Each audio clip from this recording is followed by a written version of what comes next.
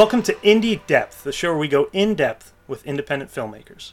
I'm your host, Andrew Froning, and today with me I have Alex Alessi, Central Jersey filmmaker, who has just completed his second feature film, When Everything's Gone. Hey, Alex. Hey, what's going on, man? How you doing? Doing okay. Yourself? Making it through. I don't know if you've heard there's a pandemic. That's what I'm doing here. Like, I have nothing else to do, you know? Just in case no one knew. It's this or, just pace the house, add an extra inch or two to the carpet. Absolutely.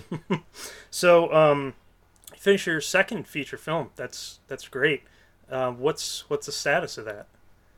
Right now, we are working on getting it ready for screeners so we can put it into film festivals, which is, it's exciting because I wrote it in 2014. I started, so it's been like 6 years of just writing and pitching and filming it in different stages, acting, preparing for it, and then of course like 2 years or whatever of editing and doing all the post work. So yeah, it's a long process, but we're excited. Yeah, great. Yes, it is a long process, and it being a long process and taking so much of your time, you want to make sure that the story is perfect, because Absolutely. Story is everything. You can shoot a bunch of things, but if they don't work together, who the fuck cares? yeah. I mean, really. So if there's nothing going on, why watch? Yeah. Then there's no point. So you have to respect your audience and respect that the story that you've chosen, yet you can tell it in a way that makes sense. So tell me about your approach to story structure.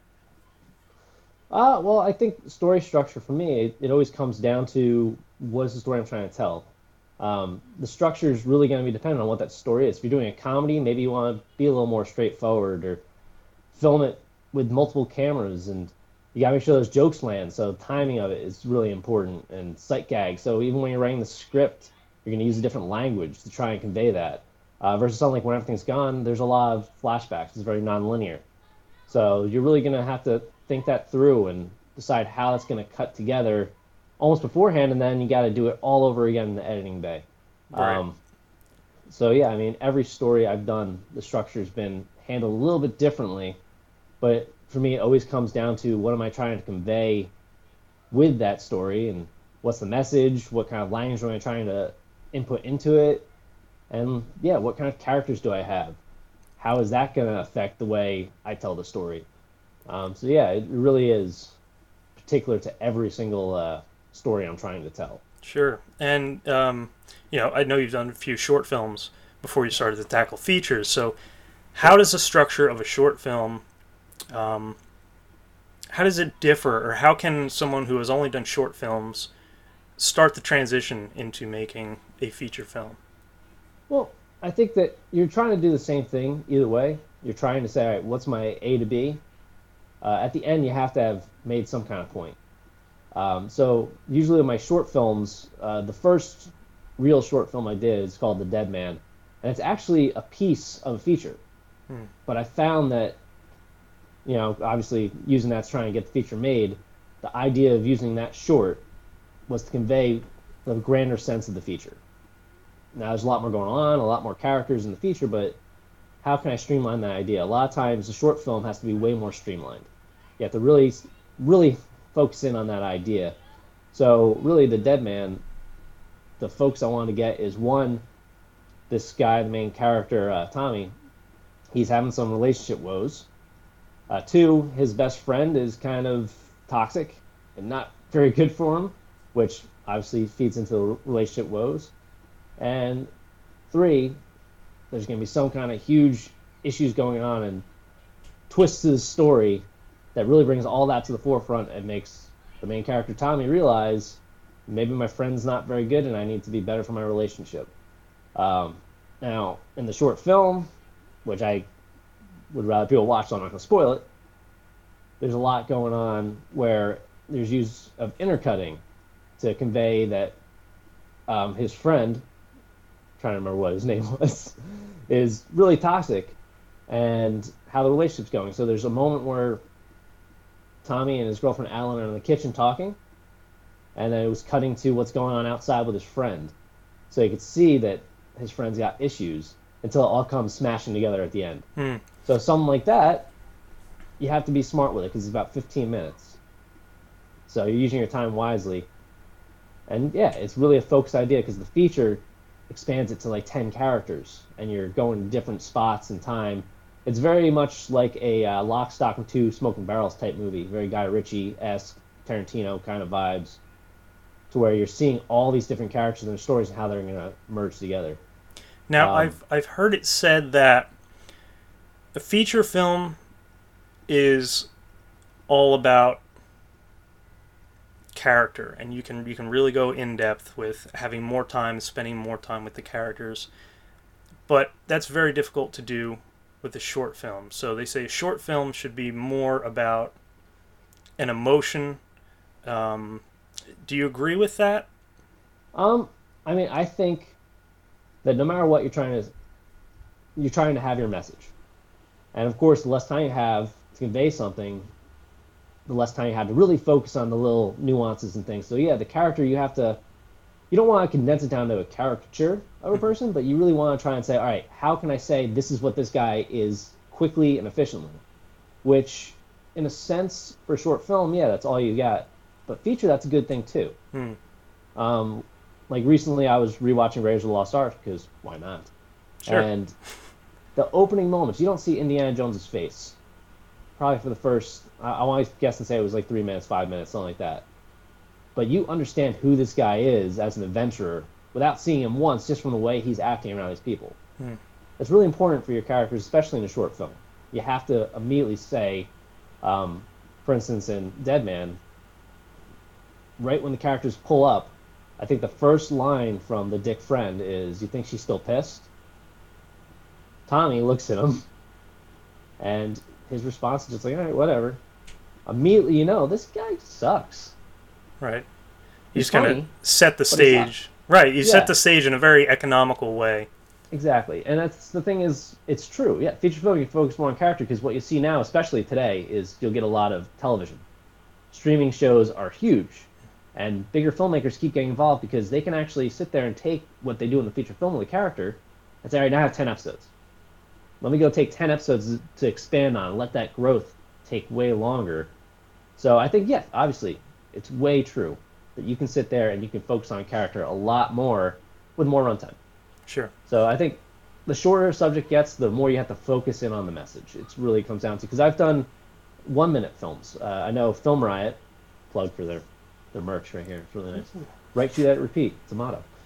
But they're doing 1 minute film challenges during this pandemic. And I've done one. It was okay. I think it was a little too all over the place. But the message was kind of like the steps of how I get through this quarantine. And I'm playing World by And it's like 1 minute. Mario Maker. I'm just like, hey, I'm testing out my here's what I first do. World by And then I've done another one where it was like, what's something I'm going to do? And it was about a girl with a pregnancy test. And her reaction at dealing with that dread in a minute. It literally had a timer on a microwave start at the beginning because that was her timer waiting for the pregnancy test. So you boil that down, 1 minute of storytelling, how do you take that and say, well, what am I saying about this character?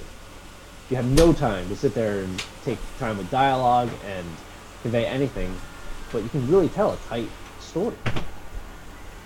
So there's always going to be that, but I mean, let's say we take the same idea of a girl with a pregnancy test and you want to expand that to a bigger short film or even a feature.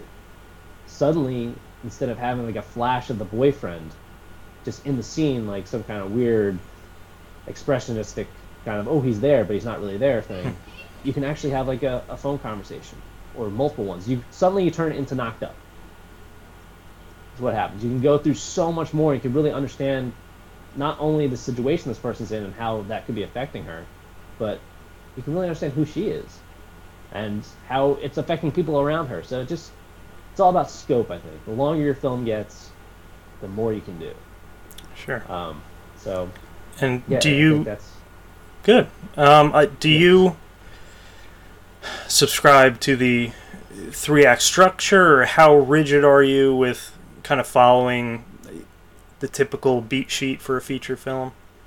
I think, once again, it's always coming down to the story I'm trying to tell.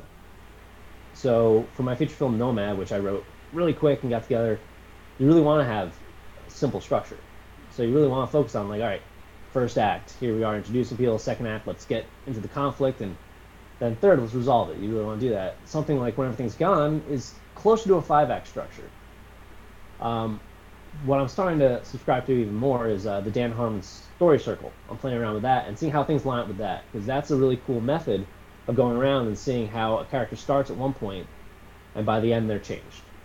And it's a good way. It works with all those type things. But yeah, it's really how you're trying to convey the story, what you're trying to say, that lets me decide with how I'm going to write a story, how to use it. I know that I usually, when I'm writing, I do a quick treatment. It's like, depends on the story, but like 9 pages at least. And it's just sitting there jotting down a breakdown of the scenes, some idea of like what I want said here, like a little quick note of like, oh, that person said that's cool. And you go around.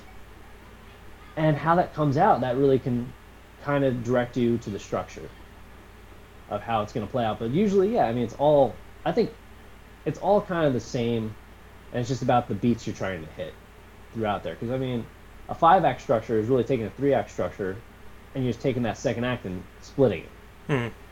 You know what I mean? You're just adding, that all of a sudden becomes 3 acts and not just 1. And that makes it a little more manageable, because the second act in a feature is very long, like an hour or more. Yeah, and it's really just breaking that act up into another act. Because, I mean, you could probably theoretically do that with every act. So you can sit there and say, all right, first act, here's the 3 pieces that make that. But once again, like short film and feature film, it's condensed. It's just a little bit smaller, and then you have a lot more to say in the second, and how do you wrap it up in the third? You know, sometimes the third act in the movie is simply that, wow, man, we did a great job, high five, freeze frame. The 80s were awesome. Especially in the 80s. They got to the end, it was over. Credits roll, fantasy, like 80s hair rock, ballad. Yeah, exactly. I watched the thing about, it was just breaking down, because I guess Mortal Kombat, fun movie if you haven't seen it, it's 25 now, so don't feel old. It's cool. It's fine. But someone pointed out, it's like, yeah, they should have probably stopped it before the ending, when it's like, let's tease the sequel. And it's like, he freeze framed it on like Sonya Blade, like, yeah. Okay.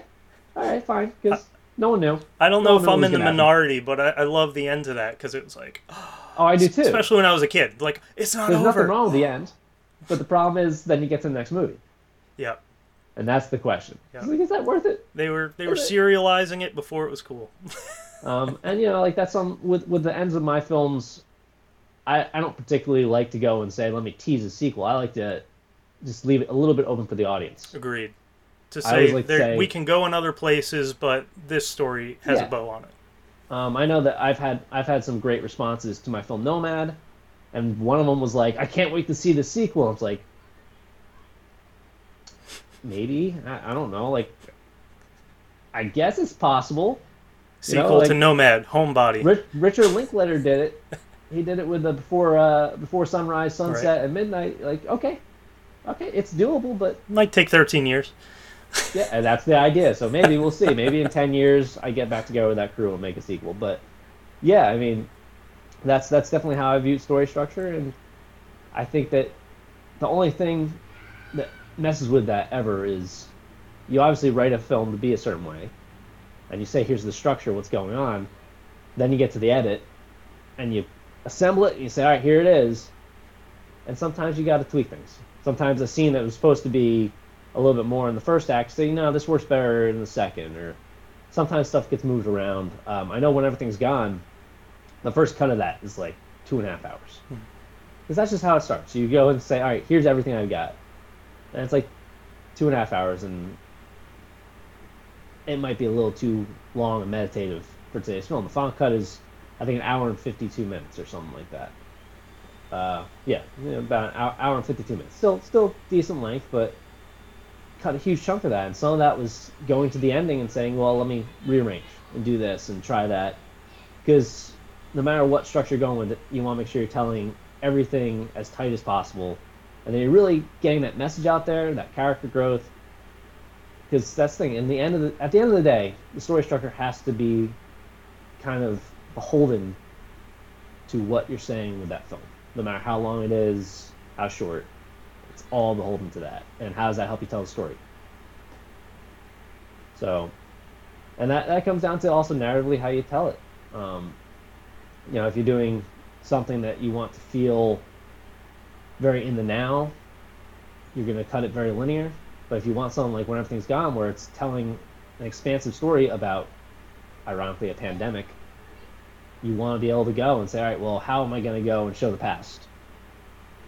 So this story is a little bit more of a mystery because it happened already, but we don't know exactly what happened. Mm-hmm. How am I going to cut that together? And that starts in the script, and by the end of it, some stuff gets moved around in the edit room because it works better. So it's good to have that starting structure with 3 acts, 5, using the story circle. But at the end of the day, you have to be able to say, just because that was there, it might work better here because it feels better for the characters and the story and the overall message. So just something to keep in mind. Writing never stops in a movie. If you ask George Lucas, it really never stops. Just keeps happening. All right, so Alex, you write, direct, edit. Writing and editing can be sort of a, by yourself, live in the woods if you want to kind of thing. As I do. Personal journey. But when you're on set, writing, directing, producing, wearing so many hats, you've got to have a great team behind you and Yes. a team that you can trust. And above all, for you to be doing multiple roles, you have to have great communication skills.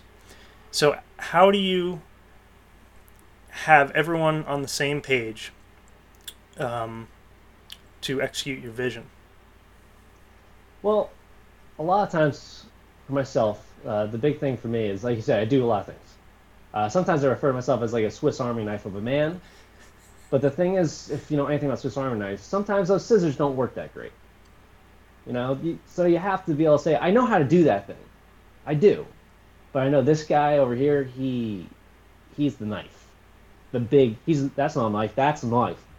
He's got a big knife, So I always like to make sure that I understand what my crew's doing before I really can talk to them about it. Because the thing is, if you don't have any idea about something, you do have to trust someone with it, but you might not be able to tell them what you want as a director at the end of the day.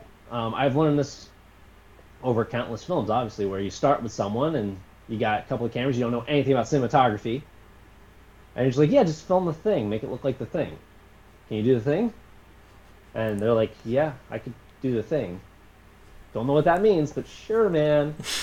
And then it doesn't work. It doesn't come out how you liked. I mean, I've had stuff where I understand sound. I've been involved with music my entire life, basically. But directing someone to use a shotgun mic and properly holding the boom and all that stuff, that's not something that you're thinking about because you think, yeah, he knows what he's doing. So, I literally have a scene of a short film I never released that's because he was taping the lake because he was holding the pole like this.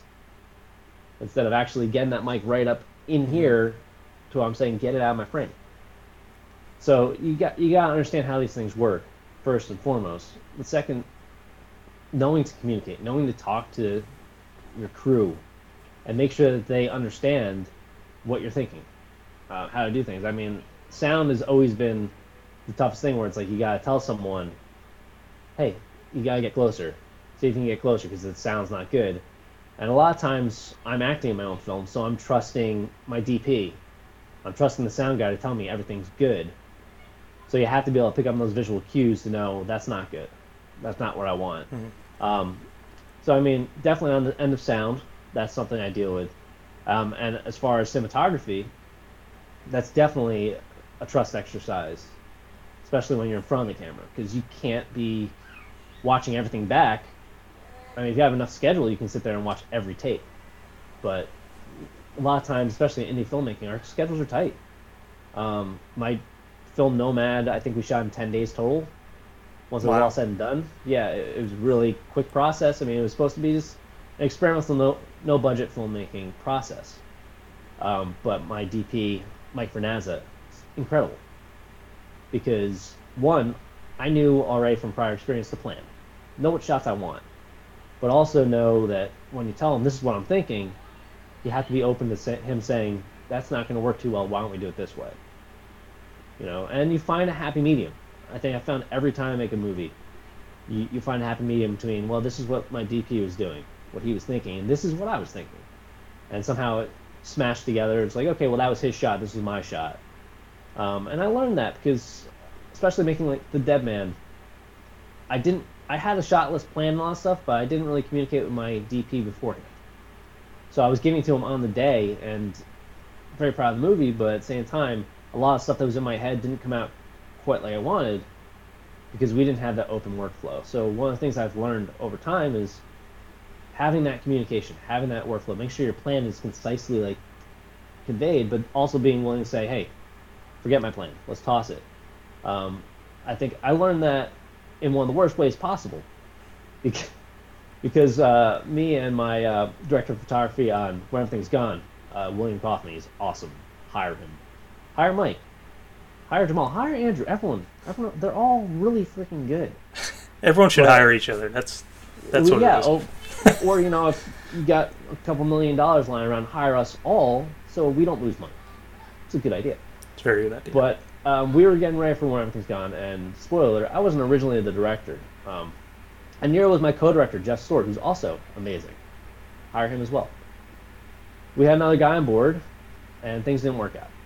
But prior to that, we were going on a location scout in Maine because part of the film takes place at a cabin. And he's like, yeah, I got this great cabin. It's remote. It's going to look awesome. And he was very right. It was remote. And it might have looked awesome, but there was like barely any electricity. There were flies everywhere. It was a nightmare. So we drove all the way up, 9 hours, got there and said, this isn't going to work. Let's just head back. So we stopped and we got a lobster dinner up in Maine. Delicious. It was probably like $20 because Maine. The highlight of the journey. That was one of the highlights. But on the way back, Will had been sleeping on the ride up. Lucky guy. So he was awake, and we decided to go through the shots, and we went through every single shot, not even knowing I'm going to direct the movie, and we talked it through. And I realized in that moment just how important it is to sit there and say, okay, here's what I'm thinking. This is why I wrote out for a shot list. But here's what you're thinking. How do we make that work? What can we do here? And it really works out every time. I've sat down ever since then with my DPs. I make sure I sit down with them and talk about the shot list. We go through it, and we really, really hammer out the vision. Because if you go into something and you really don't know how it's going to look, at least up here to begin with, and talk about that, you're really going to find yourself tripping all over the place trying to find things. And the more budget you have, the more you can focus in on that vision. The more you can say, oh, I want these lights to be, red and blue. I want to make sure it's like crazy. Versus you're filming somewhere and you have one light, or you're using the sun. But you have to have a plan for those things, and the more you talk it out with your DP or anyone on set, the better you'll be. So it's something I really want to make sure I do when I'm working with my crews. One, I understand the process, and I understand how to do things. I know what I'm good at and what I'm not good at. So like in post, like I do all my own editing. I don't hire anyone because I know that that's something I'm got a really strong suit doing. But if I had to get an editor to do something, I really know how to communicate what I want because I know how to do that. I get it. And that, I think, has to be true with everything. Everything you do. And you need to understand the pitfalls of doing it a different way. You have to understand when I didn't do it that way, when I didn't talk it through and didn't understand how to communicate, how did that movie come out? And there are so many movies that are dead somewhere out there on Vimeo that have never seen the light of day that contribute to that idea of like, yeah, that didn't work. Right. So that's no good. So planning and just the experience of doing it and doing it yourself sometimes to know what goes along with each it goes job. A long way. And then on the flip side of it with the acting, for me, especially as a director when I'm directing actors, most of my process for getting an actor to do it, I really think, comes before we even get in front of a camera. My casting process, finding the right person for the job, has always been my go-to. Because it's one of those other things I've learned where you say, all right, I'll get my friend to do that part. It'll be fine. Just a little bit bit part. It'll be great. He's got a mustache. It works. It's perfect. Yeah, you get it. Hey, the one time I had a friend with a mustache, it did work. That was Right. truly fantastic. Point taken. But yeah, I've definitely had people where I brought them in, and it's just like, ooh, you just don't get how to do the scene, and that's when you really have to try and direct and be like, well, the motivation is, I don't like to get in my actor's way.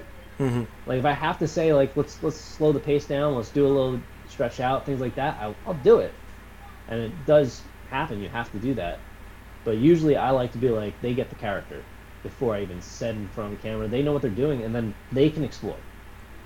Because I know from myself as an actor, I like to be able to figure things out for myself as a character. I like to know something that's going on. I know people have different processes. I know some people like to write down an entire backstory of their character, and they have journals and stuff. I like to just feel what that character is.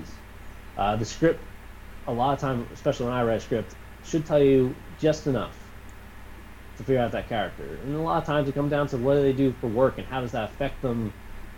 So when you're performing and when you're directing other performers, you gotta be able to let people have their process as well. So I mean, I've worked with a lot of actors that they share a simple process of like, yeah, I'm just gonna go into a state of pretend as soon as you say action, but they get it. They don't have to ask many questions. And I've had other ones that really, they need an entire like, tell me what's going on here. What's this? What is the idea behind this line? And yeah, I mean that also in turn will affect how I'm doing things on set with my DP or how I'm going to do stuff in that sense. Because the way a performer is going to perform, that really dictates what you can do with a camera or with sound. Because I've definitely had people that don't understand that a microphone, if it's right here, is going to peak if you yell, and they just go right for it, and the boom has no time to react. And it's like, well, we'll have to fix that later. So, oh boy, ADR. Yeah, so it's good to know who you're working with and to definitely talk things out beforehand, whether you're talking to an actor, sound person, just a warm body to fill in and hold a reflector, to know what that reflector does. Yes. Yeah, I think the biggest thing that it goes into, obviously, films have budget, but I think it's an important thing for any filmmakers to understand is that the planning phase of your film, pre-production, especially on a no-budget type feature, when it's like your pre-production might just be you getting your shot selection just right, having everything ready to go, and say, all right, I have 2 days to film this. How can I streamline that down? I know a lot of people love coverage. If you have more than one camera, coverage can be really great. For me, as a filmmaker, coverage, I don't necessarily need it. I've had things where we went for coverage on a set because everyone's like, no, we need the coverage. And then you're in the editing bay and it's like, I couldn't get the shots I wanted because we were trying to get the wide shot 17 times. I find that when coverage is concerned, you're so focused on, got to get this, we've got to get that, you've got to get that you're not very open to other creative processes that could come aboard. Yes. Like I like to, if I have the time, I like to storyboard. Yes. Even if everything absolutely changes, like 100%, nothing is the storyboard. At least I've gone through what I'm going for in my head. I've put it to paper. I can communicate that with others. And if things change up, things change up. If we have to switch locations, they don't have a window here, we have to change the light source, whatever. We know what the scene is about. Yeah. And that's things always change up. You can't avoid it. Things are always going to change up. But having that plan in place and knowing how to throw it away and adjust is really important. I mean, I'm a big advocate of letting your camera roll, a longer take. That's a big thing with me with my actors. That's why getting the right actors is really important to me, because having an actor that can really sit there and they know the material, front to back, they can just go do the lines. It lets you just roll. You don't need to say, all right, I need to cut this together. There's an instance filming when everything's gone where one of the actors, there were a lot of monologues for this actor, so I understand, but memorization became an issue at certain times, so we had to go ahead and cut up scenes. But there was one moment where I wanted to do this shot as a 2-shot, And my DP and I, once again, communicating, knew we wanted to do it this way. Everyone was on the same page. And I knew in the second take, I'm like, that's the take. Which, once again, comes down to you know what you can do. If you're an editor, you understand, I know how I'm going to cut this. I want to use that take just like this. One take. Don't let it break. But we continued on to do a third and a fourth take and cut to close-ups and things like that because after that one take he got through, he had trouble getting it. So it moved to let's get some coverage. So, yeah, you got to know your team's strengths. And you got to also know what you need. Because especially in the filmmaking, you don't have the budget to sit there and be David Fincher. You can't sit there and say, I want 117 takes of this one close-up just because I don't like the way you close that door. Which, I don't know how that works in film. I do, a lot of times, it's 2-3 takes. Because even though we have digital cameras, like, come on. I can't do that. I don't have the time. I don't have the budget. My actors are tired. And you can see actors get tired. Like, sometimes, if I want something a certain way, I'll find myself directing the actors a little more. I'm big on rhythm. So, you know, if this person walks over here and then this person says this or this action happens, I don't want, like, a lag. But I find if we don't work that out beforehand in a rehearsal, if I ask for 7 takes, the rhythm might be perfect. But you can see it, you can hear it, you can feel it with the actors. Sure. They're just like... And on my own projects, because, you know, maybe I have a huge ego, I'm not sure what it is, but I'm in basically everything I've done. Because when you start as an actor, the reason you start moving into directing and writing your own stuff is because no one else is casting you. So I've done things where that's basically why I did it. It's like, I want to get this out there. This is about me wanting to act, trying to make things... This is my character. I wrote it for me. So you're doing it, but then it comes to the day when you actually now are in the director's chair.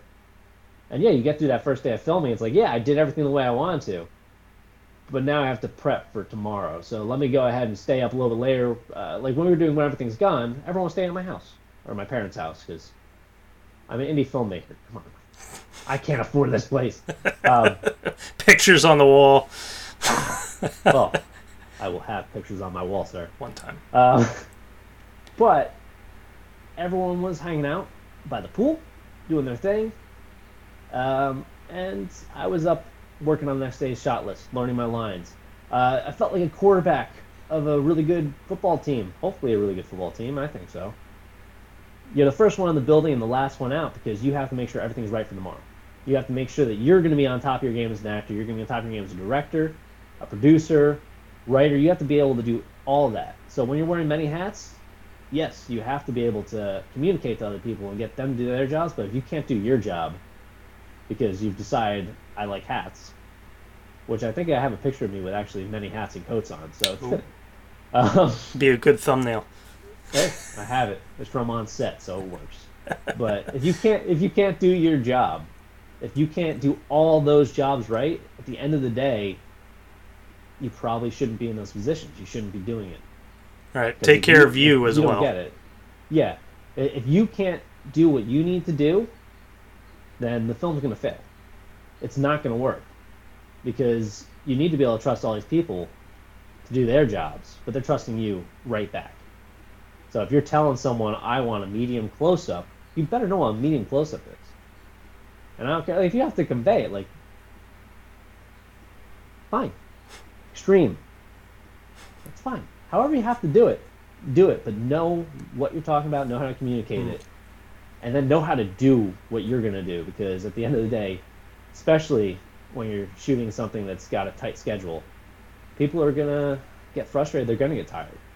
And you're going to see that lag in performances if you don't know how to get things moving and get your actors to act. We had talked about preparation. You can do an endless amount of preparation. But when you get to set, if something doesn't work out, if inspiration strikes, or if your cinematographer says, check this out, sometimes that prep, it helps, but maybe your storyboard has to sit aside for a little bit. Now, I've worked with you on set, and you're very loose, which I really admire. So how do you get to that point, or what do you look for? It's called acting, my friend. I'm not really loose. I'm very, very tight. A lot. No, I think, well, first off, you're on a movie set. You're on a movie set. You're on a TV show set, web series, whatever you want. No, no one gets to do this. And even in our small community of like indie filmmakers, where most of the time we're not getting paid, we're not gonna get more than 100 views maybe on something. You're still doing something that so many people only think about and don't even try to do. So don't be like tense about it. You have to enjoy what you're doing. You have to be able to adjust and just. It's fun. Collaboration is fun. I've done films where I've done like 7 edits because I trust my collaborators and they don't think it's there yet. So instead of saying, you know what, I think it's there, forget you guys, you try and get it there. I mean, I know for When Everything's Gone, I've asked for your notes, and I won't lie. Sometimes I get a note from you and say, what? Get out of here. And then I go look at it, it's like, okay, not quite what he was saying, but I get it. Yes. I'm going to do this. I get what he's feeling. I understand that. So you have to be able to do that, both on set and after in post-production.